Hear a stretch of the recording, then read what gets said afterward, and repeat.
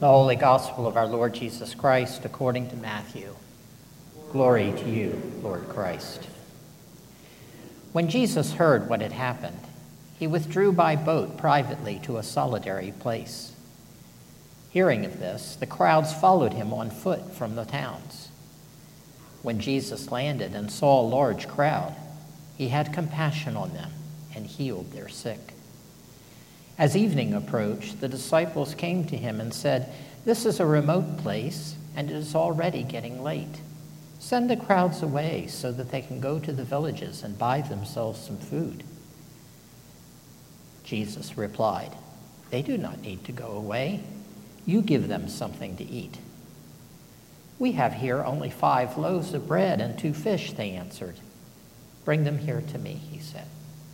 And he directed the people to sit down on the grass. Taking the 5 loaves and the 2 fish and looking up to heaven, he gave thanks and broke the loaves. Then he gave them to the disciples, and the disciples gave them to the people. They all ate and were satisfied. And the disciples picked up 12 basketfuls of broken pieces that were left over. The number of those who ate was about 5,000 men, besides women and children. The Gospel of the Lord. Praise to you, Lord Christ. In the name of God, Father, Son, and Holy Spirit.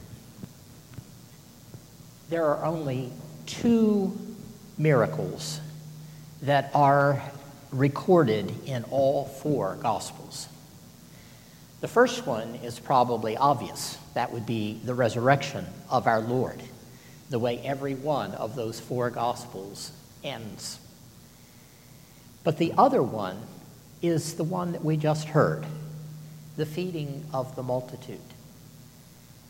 Not only is it found in every Gospel, but whereas the resurrection is accounted 4 times, once in each Gospel, this miracle we actually have 6 accounts of, because in Matthew and Mark, there is a second feeding of 4,000 people.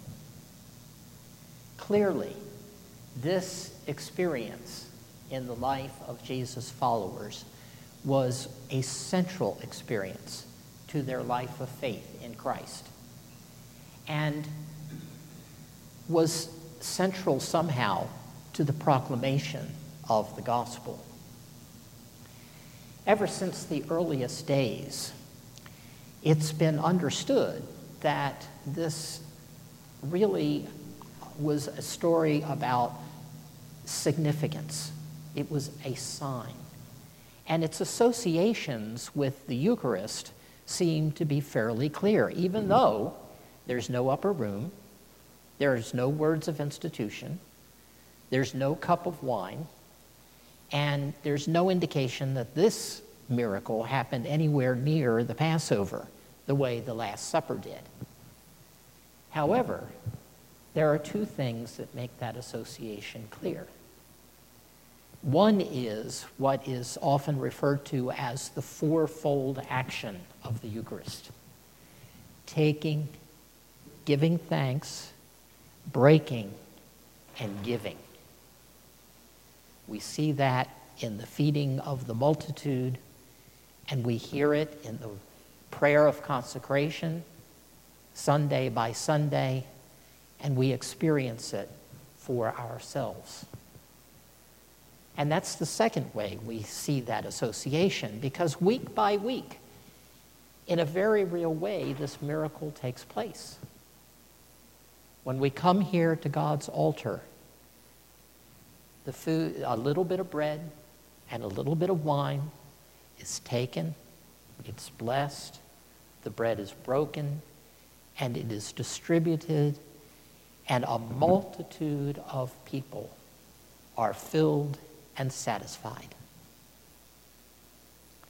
Now, as I was kind of preparing for this sermon today, I went to the commentary that my New Testament professor, Reginald Fuller, famed Anglican scholar of the New Testament in the mid to late 20th century, And he points out that the Greek word here, when it says they ate and were satisfied, the word for satisfied in Greek is a very strong word that means stuffed full.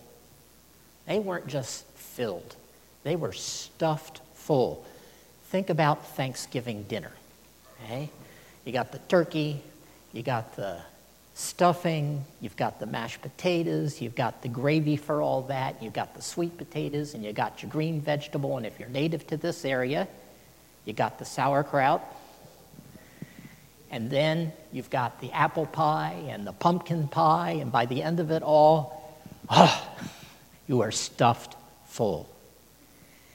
And that's what we believe happens here, Sunday by Sunday. We receive grace abundant.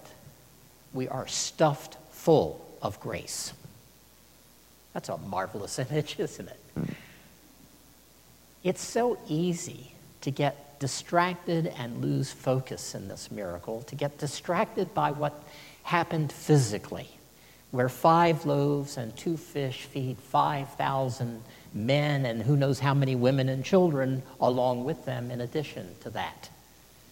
In fact, when one focuses on that, it becomes such an incredible miracle that from practically the beginning, people were trying to explain it away one way or another, or at least make it more palatable for human belief. You know, it really wasn't 5,000 people, it was just a lot of people. That's a way of saying that it was just a lot of people. And there weren't 2 feedings, they were really one and the same, and they kind of got separated somehow because Matthew and Mark wanted to make their point. And then there's the famous picnic theory of the feeding of the multitude, that somehow under the power of Jesus preaching and seeing this young boy, who we know is the ultimate source of the loaves and the fishes from the Gospel of John, brings this and gives it to Jesus. Everybody's heart was opened, and they really had brought food, many of them, and they were kind of being selfish about it, but they suddenly become very generous, and there's more than enough for everybody. You know, in my very, very first parish, first year of my ministry beyond seminary, I was appointed, because I was a Methodist there and they have the appointment process, to a very small parish outside of Damascus. And one day during Bible study, somebody recounted an experience that they had had not too long before. It was before I came, but it was not too long before. They were at a covered dish dinner, and there was this basket of chicken.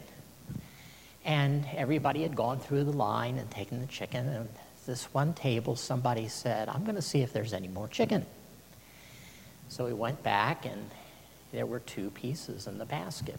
So he took one, went back to the table, and the other one, another person said, "Was there any more?" And he said, "Well, there's one left."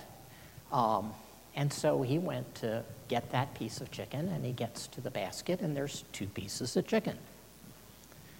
So he takes one, and he takes it back to the seat, and he said there were 2 pieces in there. So somebody else went and found 2 pieces of chicken.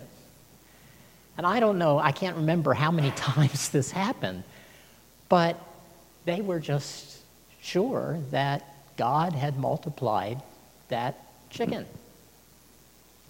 And you know what?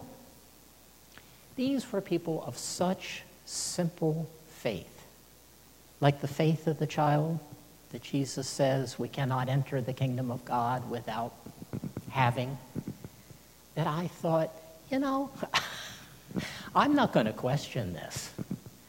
And in fact, for the rest of my 40 years of ministry, when food would start to run low at a covered dish dinner, I'd kind of ponder in my own heart whether maybe, just maybe, God would do this again, and I could see it this time. You know, the point is, Jesus himself said, don't get distracted by what's happening in the physical sphere. Because the God of all creation can do anything he wants to do with the physical sphere of this universe. We know that Jesus told his disciples that they were focusing on the wrong thing.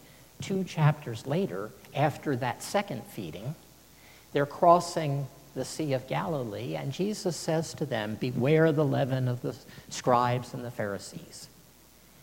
And the disciples are just sure that he's realized that yet again they've forgotten to bring some bread. And of course, Jesus realizes what they're thinking, and he said, "Oh, man, don't you get it? How many basketfuls did you take up when the 5,000 were fed?" They said 12. I think 12 tribes of Israel. How many were left over when we fed the 4,000? They said 7.